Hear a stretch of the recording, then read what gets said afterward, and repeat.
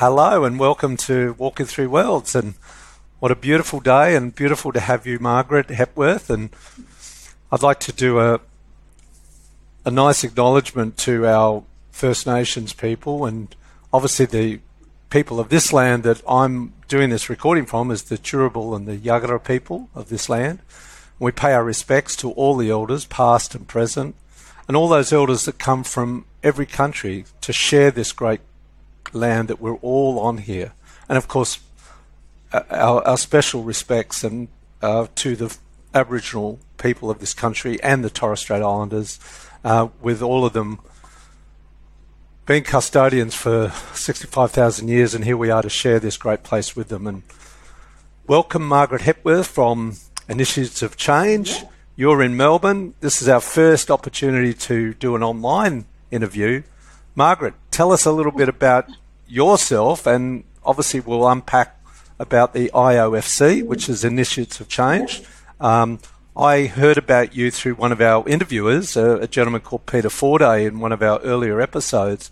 I asked him, is there any organisations in Australia that he knows that are working in the same sort of sphere that we want to work in, which is around the three stories of Australians? And he said, look, there is this body called Initiatives of Change, and they were another name, he said, and you can expand on that. And then he said, but I don't know them, I know of them, and hence we connected to Barbara Lawler, one of your Brisbane connections up here, and I had coffee with her, and then she introduced me to you, and here we are today. Beautiful. So how did you roll into the IofC? Yeah. How did that become part of your life? There's a long, complicated story, Greg. I want to say Womanjeka. So Womanjeka, I am speaking to you from our beautiful centre called Armagh. In actual fact, I'm on Wurundjeri and Boonwurrung land. At the IofC Centre, how did I connect to IofC? Goodness. I'll tell you a little of the IofC story and then bring myself in. Initiatives of Change was begun by a man called Frank Bookman, coming out of World War I, when they decided that we should arm ourselves with morals rather than with guns. And it's a beautiful concept, and it created its own, social movement, because people resonate to such a statement. And even very pacifist. Yeah. And even today, with everything that's going on in our world, and if you look at Afghanistan, for example, to arm yourself, probably these days we'd say with values, to arm yourself with values and reach very deeply for your core values, to listen to your inner voice, and IofC, or Initiatives of Change, believes that you can change the world beginning with yourself, right? Beginning with yourself. So it is an international movement, and in Melbourne in 1956, where I am, I wish you could see it. It is this stunningly beautiful home.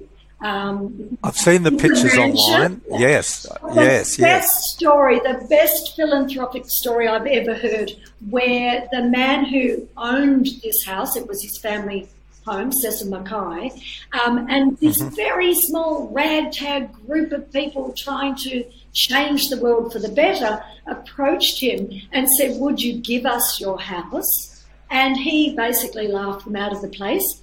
And 3 weeks later, they were given an envelope with a key. He said, I've heard about your work. I know what you do. I know what you will be capable of doing if you have a centre from which to grow. And he gifted them this house.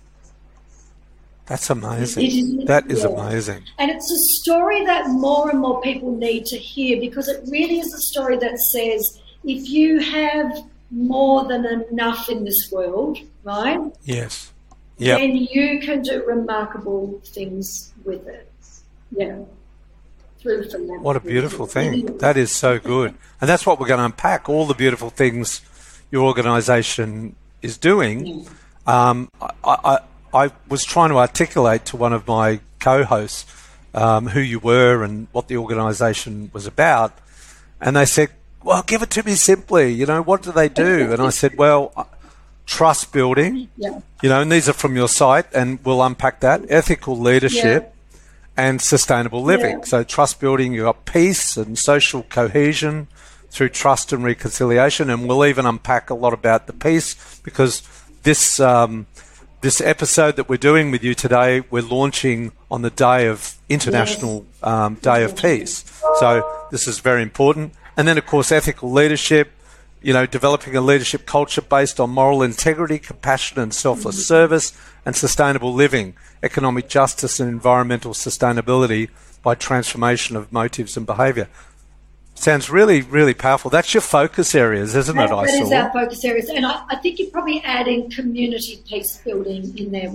We have specific programs. A beautiful program called Creators of Peace, which basically it unpacks or deconstructs peace and teaches you how to find inner peace, how to bring that to your family, how to bring that to community, which you would know as well as I do, Greg, that the minute you start doing that, there's a ripple effect, right?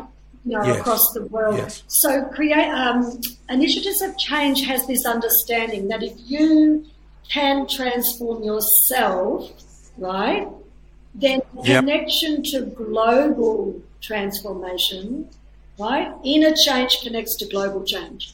And it's a flow that goes back and forth between the two.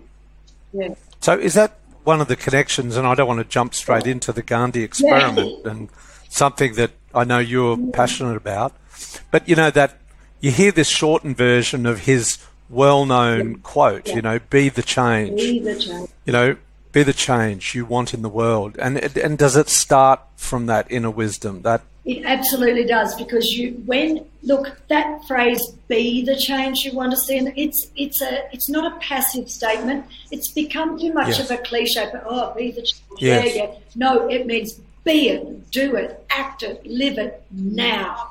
It's an active statement, and it's saying whatever you think you want to change in the world. So I will speak to people. What's the one thing you would like to see change in the world?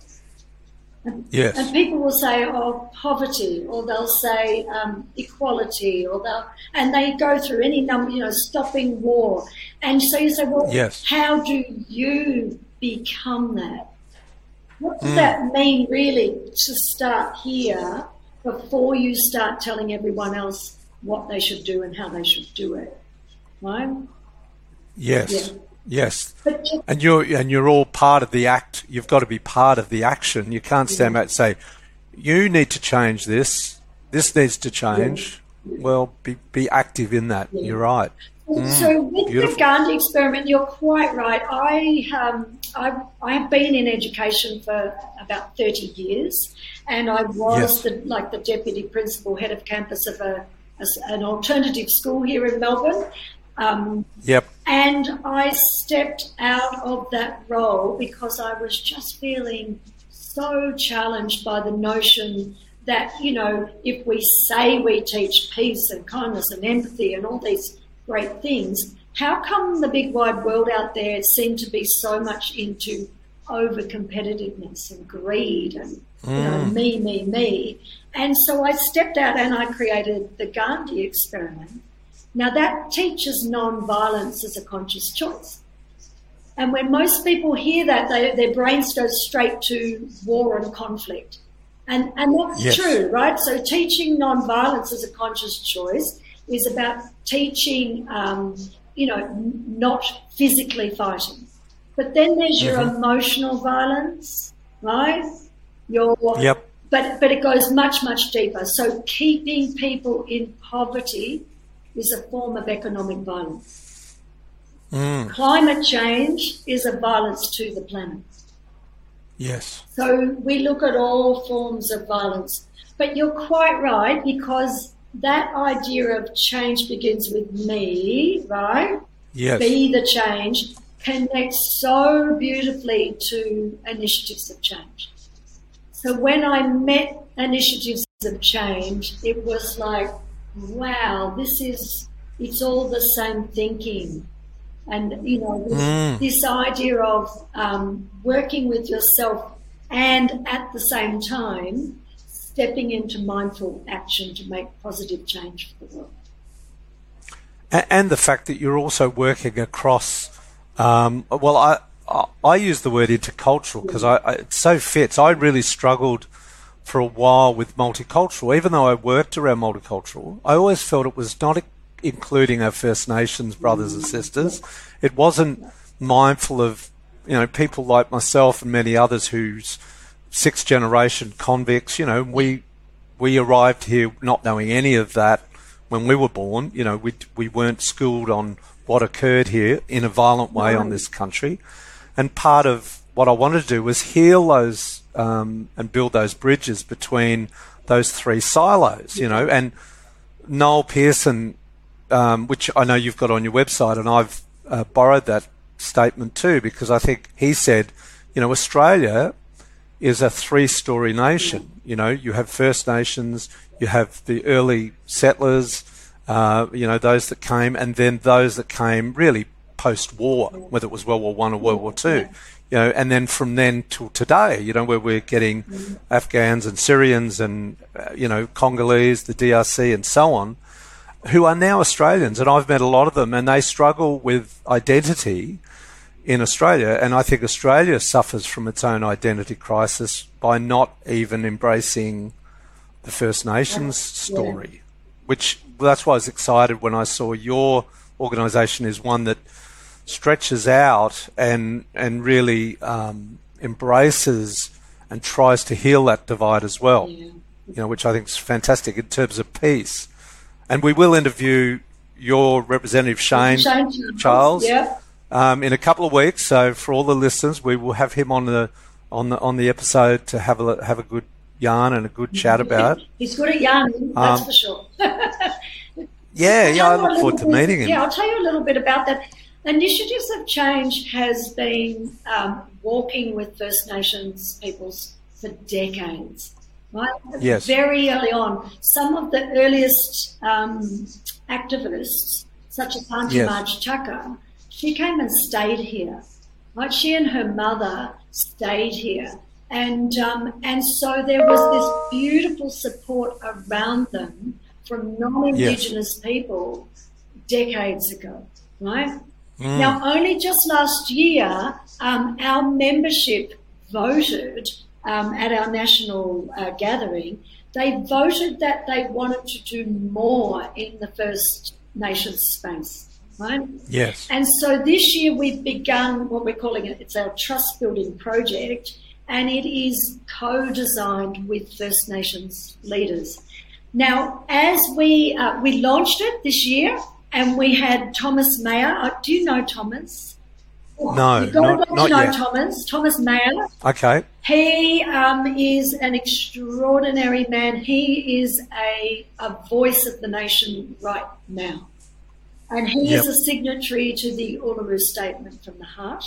And he helped launch our new trust building project in March this year. And since then, Greg, the most magical things have happened. And it was nearly every second day we were meeting someone new, people being drawn into this. And then one day we had a very special project happening here, a musical. It's a group. They're called Inclusive Musical Theatre. And they were rehearsing here. They were putting on an event. And I was told, can you go and meet the didgeridoo player? Can you just look after the didgeridoo player? And so I went downstairs and found this guy with this big long thing sitting across his lap. And that's the didgeridoo player. Well, that was the moment I met Uncle Shane Charles. That evening, we invited him back for lunch to get to know him. And literally within the space of that one meeting, we were looking at each other. Myself, Sarah Narden, who heads up our trust building project, and Shane, and we were just going, what's going on? Something's happening here that's beyond us. And we started talking about him moving in, coming to live here. And, in the beginning you're kind of laughing and saying it half as a joke, but in your head you're going, no, this is real. And within a very short space of time, Uncle Shane has moved in. He now lives here at the centre. He has placed a cultural integrity across all our programs. And we are developing what we're calling the first People's Pathway Learning Centre where non-Indigenous learn. This is reconciliation and healing, and yet also a shift into learning cultural intelligences, cultural wisdoms and insights, cultural knowledge that we all should have known for the past, 250 years, and we're learning it now. Just on that word reconciliation, and a couple of interviews that we've had on our episodes so far, and of course one of our co-hosts is Yarrika Bales, who is generationally a strong Aboriginal woman, about certain things, and she said quite openly on the interview, I think she was interviewing me, and she said, I struggle with the word reconciliation because in a lot of cases, if reconciliation means, or one of its meanings is restoring broken friendships, she said, what we've really got to do is unpack that, because in a lot of cases there weren't friendships and there never has been. And it's about building those friendships really from the ground up. That real cognitive bias that sits there under the British settlement and what ancestors did, and some of that's been passed through, and obviously the trauma that's been caused generationally on so many levels, whether it was the stolen generation, whether it was the alcohol, the disease, the massacres, the genocides. But she said reconciliation is a word that she's uncomfortable with using, and so we were saying bringing together, coming together, like it's the same word, but it just doesn't reek of that the reconciliation. It's about conciliation, and and I think, and correct me if I'm wrong, I'm not harping on about it, but I think there'll be a time as we go through this healing and unification of Australia, and the sharing of stories, that we'll probably use the reconciliation word less, because it tends to have been walking there for 20, 30 years, and it's almost like it's not getting the traction it needs. It needs a new, fresh approach to bring all of these together. So hopefully we can all help that cause, or help that. Yeah. It's interesting, isn't it? Because we've learned so much, as we move forward, and about language, right? And language shapes the way we think, and therefore the way we behave and respond to things. And you're quite right, Greg. Uncle Shane says exactly the same as what you just said. And so he talks about the word reconciliation and makes us all think about it and grapple with it, right? And yet at the same time, he sits, he is the co-chair of Reconciliation Victoria. It's across 26 reconciliation groups, right? So on the one hand, we're going, reconciliation, is that the right word? And yet we continue to use it because it's the official title of. It's what happens. It builds into a bit of an institution, and up here, a dear friend of mine who is First Nation, he was part of the Queensland Reconciliation, and he worked with it for a number of probably about a year. But privately, he said to me, I worry about it because it's not really. He left it because he felt let down. It's not. It was important when it was started 30 years ago. He understands, but he thinks it's changed. It's now just doing the movements, the things that it does, without really thinking about how far has it progressed, and does it need a remodeling, a rebranding, a rethinking, And I think it does. I think so. That's why. So as I said, Uncle Shane, he questions the word too. Yes. And he looks at people's reconciliation action plans, and he says sometimes they're not enough. They're too tokenistic. No, they're very tokenistic, aren't they? Going into a deeper meaning, and that's why we've created something called it's the cultural intelligence immersion. And we're running 2-day workshops at the moment that, cultural intelligence. Now listen to the difference when you hear that compared to reconciliation, right? And so we take people on country, and a lot of the learning is done on country, right? And then also back here. But we will be running them online as well. So it's something people should watch out for. Yeah, no, that's great. And then the second one that I just wanted to share with you, instead of reconciliation, we're creating these trust-building modules, right? Now think about that. Like what you just said about reconciliation, well, you had to have been friends to reconcile. Trust-building is one of the foundations, the cornerstones of peace building, right? So trust-building, these fractured groups, if they can learn to trust each other, then you can start moving forward together. And do you think the first part of that is about relationships and understanding at a deeper level, more about what's occurred to them and their families and the history and that, and they understand deeply about your own, so it's a two-way sharing. I think I like what I saw on your site. I mean, you always hear about the word truth-telling, and you've got truth listening. Truth hearing. Hearing, Yeah, truth hearing. And I thought, beautiful. You know, people go, oh, there's got to be a lot of truth-telling. What about truth hearing? Just sitting there, holding that space and listening to the other person's view and perspective of what's occurred to them, and acknowledging that. And that builds that relationship, doesn't it? And then out of that comes that respect and that trust building to move it forward. Understanding, right? That understanding that comes. Absolutely. So you're quite right. Look, the trust building modules are being launched in only in a few weeks, in October and across November.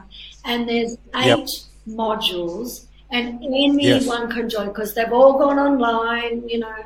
Like everything's gone online. Yes. Online. So I will send you the details. Anyone can join them. But you're right. Beautiful. There is the relationships.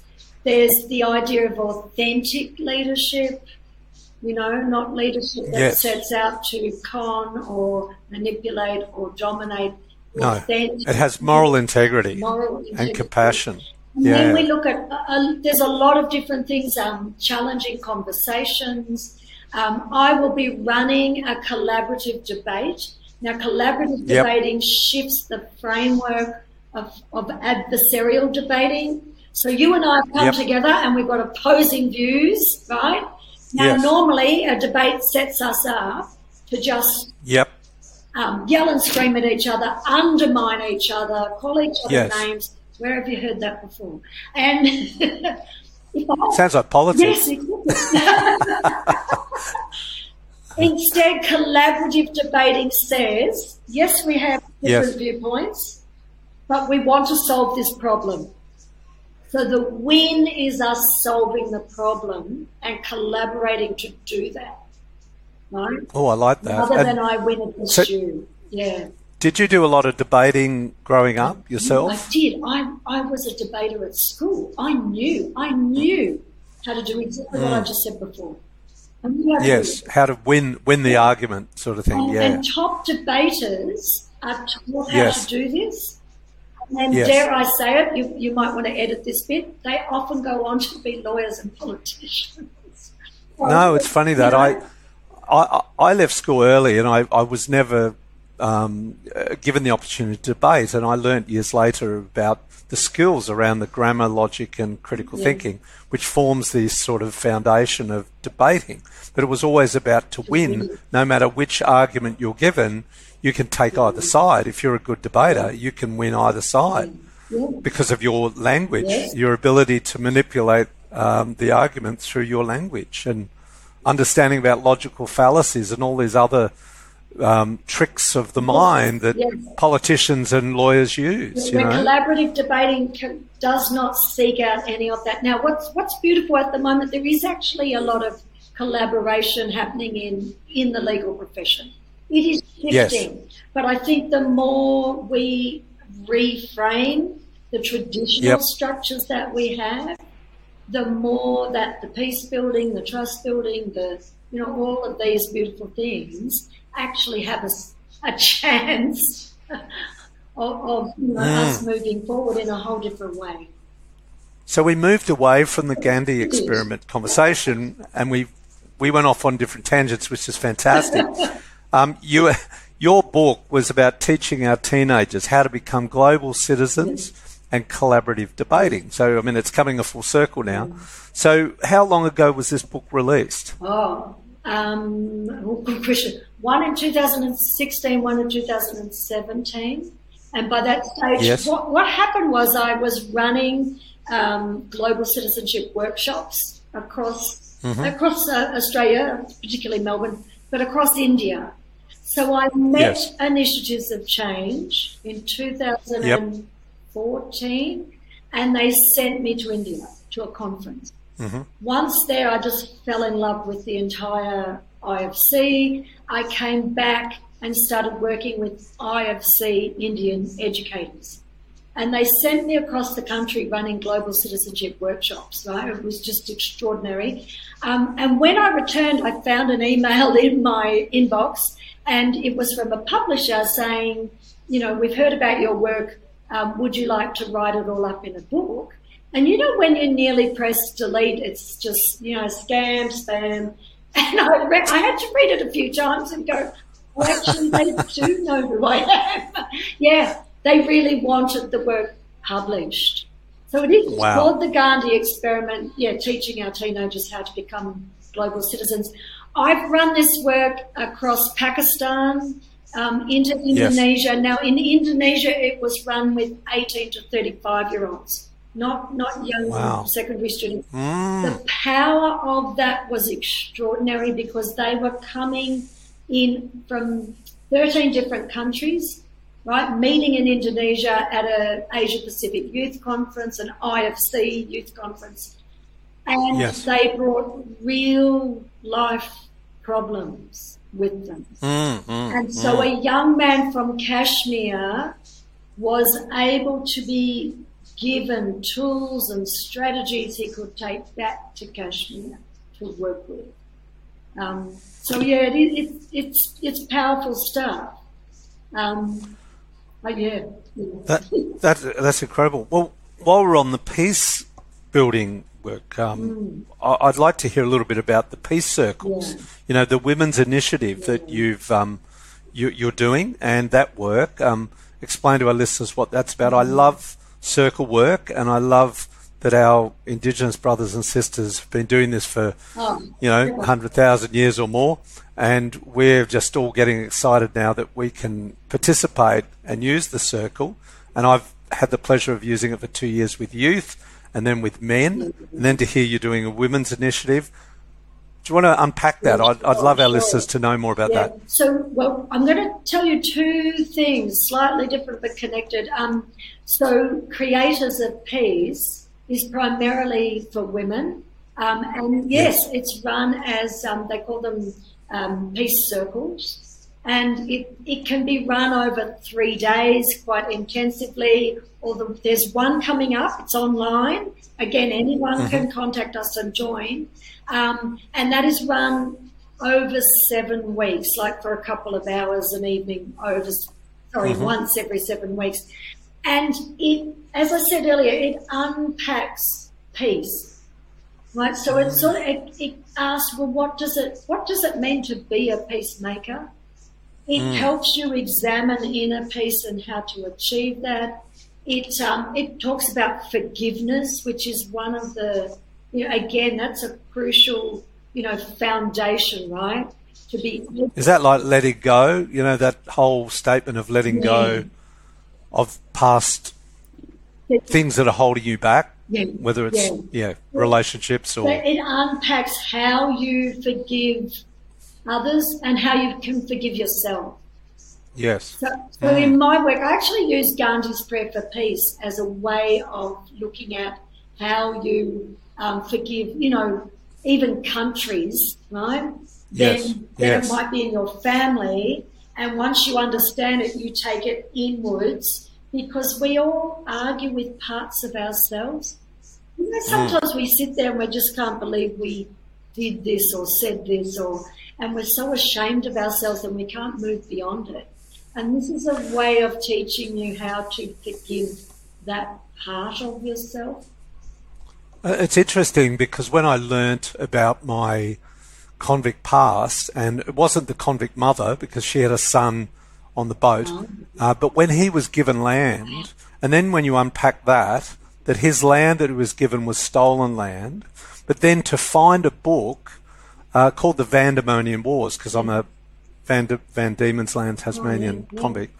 I'm bringing this up in terms of peace, because I know when I discovered that my great-great-great-grandfather 5 generations ago had actually been responsible for some of the massacres. In some way, we don't know if he was actually a gun bearer, but I know from some historical work that Nick Brody, an author, did in a book called Vandemonian Wars.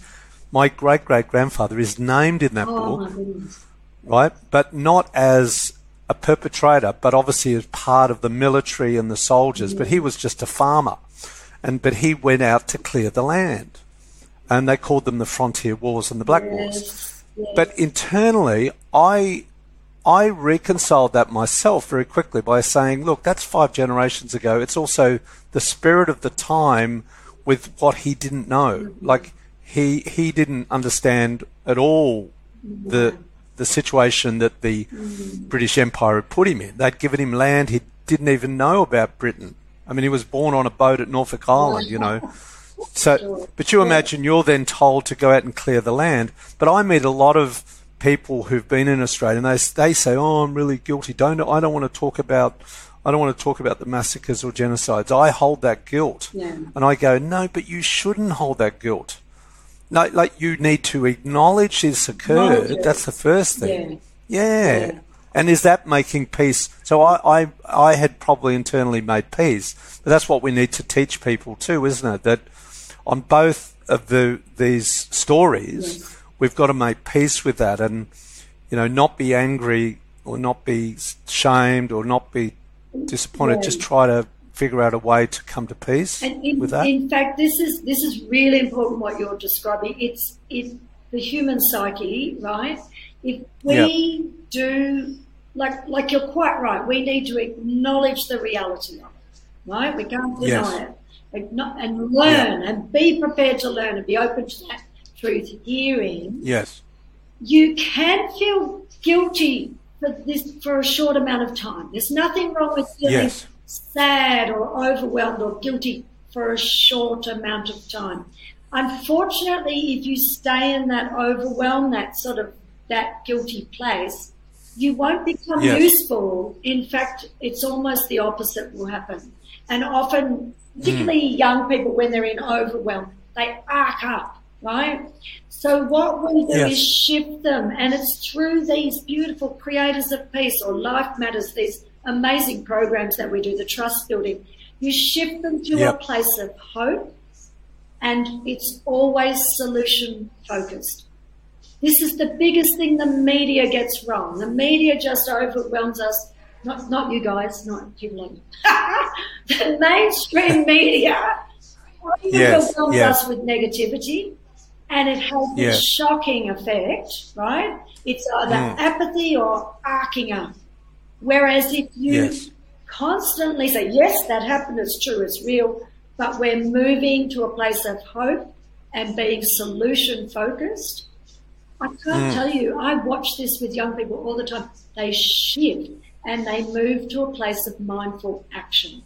And they want to become engaged. They find this incredible different sort of energy, and they're the givers, right? The people who want to put in, they want that reality there to change. And now they've given some tools for how to do it.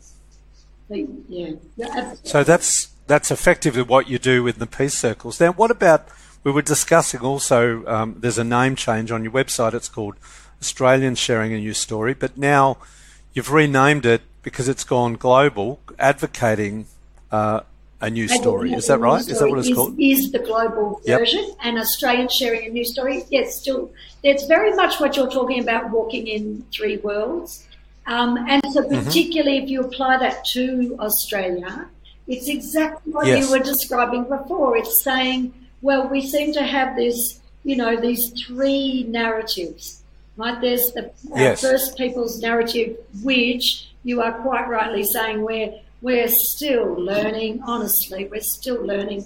But for them, they've known that narrative for, 65,000 years and more.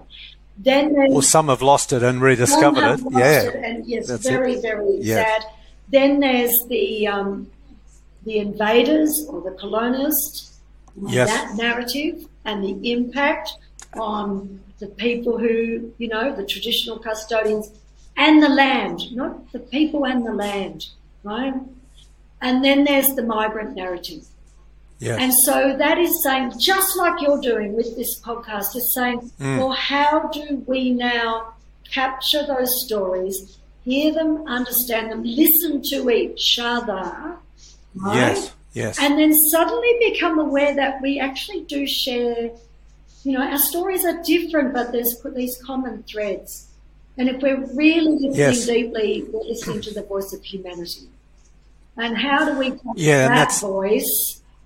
Yes. And then move forward with a much, much better future.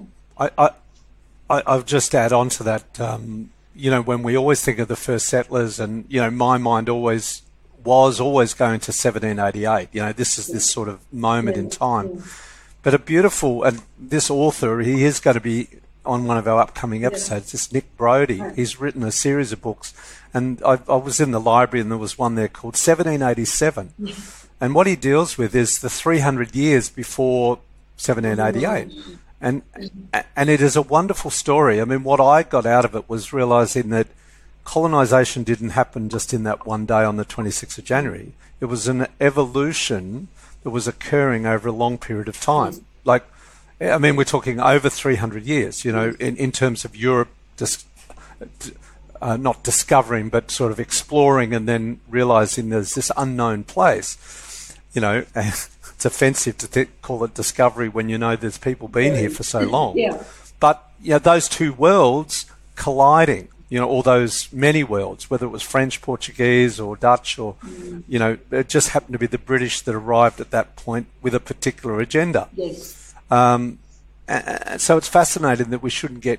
That's why Stan Grant, I love his writing about, and I've mentioned this before on podcasts, he always says about Australia Day.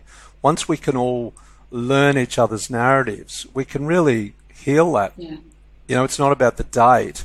It's about, trust in those stories and knowing enough about each other to be able to say, who are we as Australians, and that we're all Australians now. That's one of the most beautiful factors or I think tools of initiatives of change is the story sharing. And they create this trusted space where people can share their story, right? And some people say, this is the first time anybody's heard my story. And then it's just held, right? So that happens in Creators of Peace. The other thing initiatives of change teaches, if you like, or practices is quiet time. And we don't find that a lot. I think mindfulness is coming into our schools now. That quiet time where every single day you just stop and you might have one question in your head. It's not the same as praying. It is quiet time. And all of a sudden you're accessing your inner voice of guidance. It's quite a fascinating. It takes you into a bit of a esoteric world in a way, but quite. Can I tell you something really exciting happening tonight? Because we're talking about circles. Yes. So yes, we have our Creators of Peace circles. Tonight we're having our first women's yarning circle. And it was going to be here at Armour, 30 women were coming together, but it's online. But it's being led by Tracy Evans, and she is one of the directors of the First Peoples Assembly of Victoria. And the beauty of this, remember I said our centre is on Wurundjeri and Boonwurrung land. Some people say that's contested land. Some people say it's shared. Tonight we will have welcome to country from Auntie Caroline Briggs and Auntie Di Kerr. That is Boonwurrung and Wurundjeri coming together to do the welcome. And that beautiful. Yeah, that is significant, and that is, very. It's just moving. Yeah. Yeah. Is the Auntie Briggs related to AB Original? Briggs, the rapper? Sorry. They might be. He might be. You should ask her. But now that when you're saying this is tonight, because we'll be broadcasting this episode next Tuesday on the 21st of September. Now, this is coming right back to, there will be more of these yarning circles, I would assume, once you've done this one. Yeah, Shane will be running men's circles and inviting people in. Yep. So there's a lot. So people need to go to your site and subscribe and be part of your what's going on. Yes. But tell me about International Day of Peace, because that's, one of the here we are, this episode will be released on the 21st of September. Yes. And what's that about? Unpack that for me. What does it represent? Oh, well, on the International Day of Peace, it represents a global vision.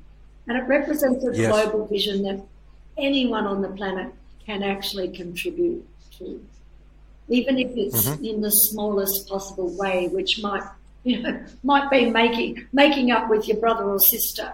But it's one of those days, Greg, where, for one day of the year for people to really focus in and imagine what would it look like? What could it be like? It is possible.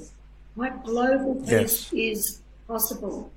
Now, I would hope that we don't leave it at that one day of the year, that we find our ways to take it across the year. Yes. But it's one of those days of inspiration, hope, but also action. You should be keying in on that day to all the things that will be offered, and then say to yourself, well, what is it that I'm really passionate about, really, would love to join in on to continue this journey and take action on it. Beautiful, beautiful. Well, I'll reflect on the 21st. I definitely will. I think it's a great initiative, and I've really enjoyed talking with you and meeting you again. And this won't be the last. We'll have many conversations, and obviously we'll have Shane, Charles.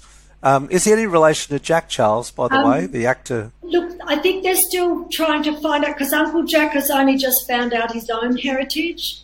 That's right. He came here to Armour. Uncle Jack is just gorgeous, and he came and had lunch with us, and he is so excited about what we're doing and wants to join in.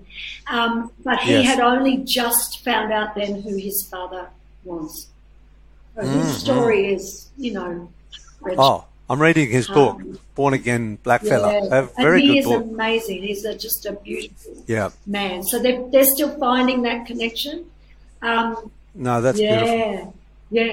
And then we will interview Barbara Lawler, who I met up here in Brisbane. We'll do a face-to-face with Barbara, but with Barbara. Yeah, Barb's amazing. Barb's just been on the Star of Taroom walk. She can tell you all about that. And that's what we're going to talk about. Yeah, brilliant. And Sounds good. I've got to just throw in Tailoring Tales is something we're starting, and that is working with Afghan women. And so you can imagine, the absolute crisis. And Afghan people here are just so distraught and distressed. And again, this is helping them find a way, to deal with that stress, to deal with conflict transformation, and to find that inner peace and family peace here in Australia. Right? Yeah. That's fantastic. That's really good work. There's a lot. All right. Well, there is so much, and it's so good. We could talk for hours, but I know that we will have another opportunity down the track to do another Yeah. episode. Can I leave you with I one thank you thought? so much. Yes, Yeah. yes, And please. This was No. right at the beginning. You were talking about Gandhi, and that phrase, "Be the change you want to see in the world." And in actual fact, it turns Yes. out he did not say that. Somebody else, Yeah, I with heard his that. nephew, created it. But what he did say was, if you can change yourself within, the world around you will change. Now that's profound, right? That's powerful. And it bounces back to your inner wisdom at the heart of everything that you're doing. That's right. Yeah, well done. Well, I think this is a great segue, and again, I so much appreciate your time today and coming on to the episode of Walking Through Worlds, which our listeners can hear us at or see us, visit us at www.walkingthroughworlds.com.au, and your website is www.iofc.org. Pretty easy. Yeah, and you can, and the Australian side, of course, if you're in Australia, it'll probably take you to the AU side, or should you do au.iofc.org? Yeah, it's if they look up Initiatives of Change Australia, Google it. It will take you to the. They need to go to the Australian site to see all these things that are happening that we've just. Yeah, no, that's fantastic. Really good. We will talk more. Thank you so much. All right. Have a beautiful week. Yeah, you have. Okay. Thank you so much. Okay. Bye. See you later. Bye bye. Oh, now.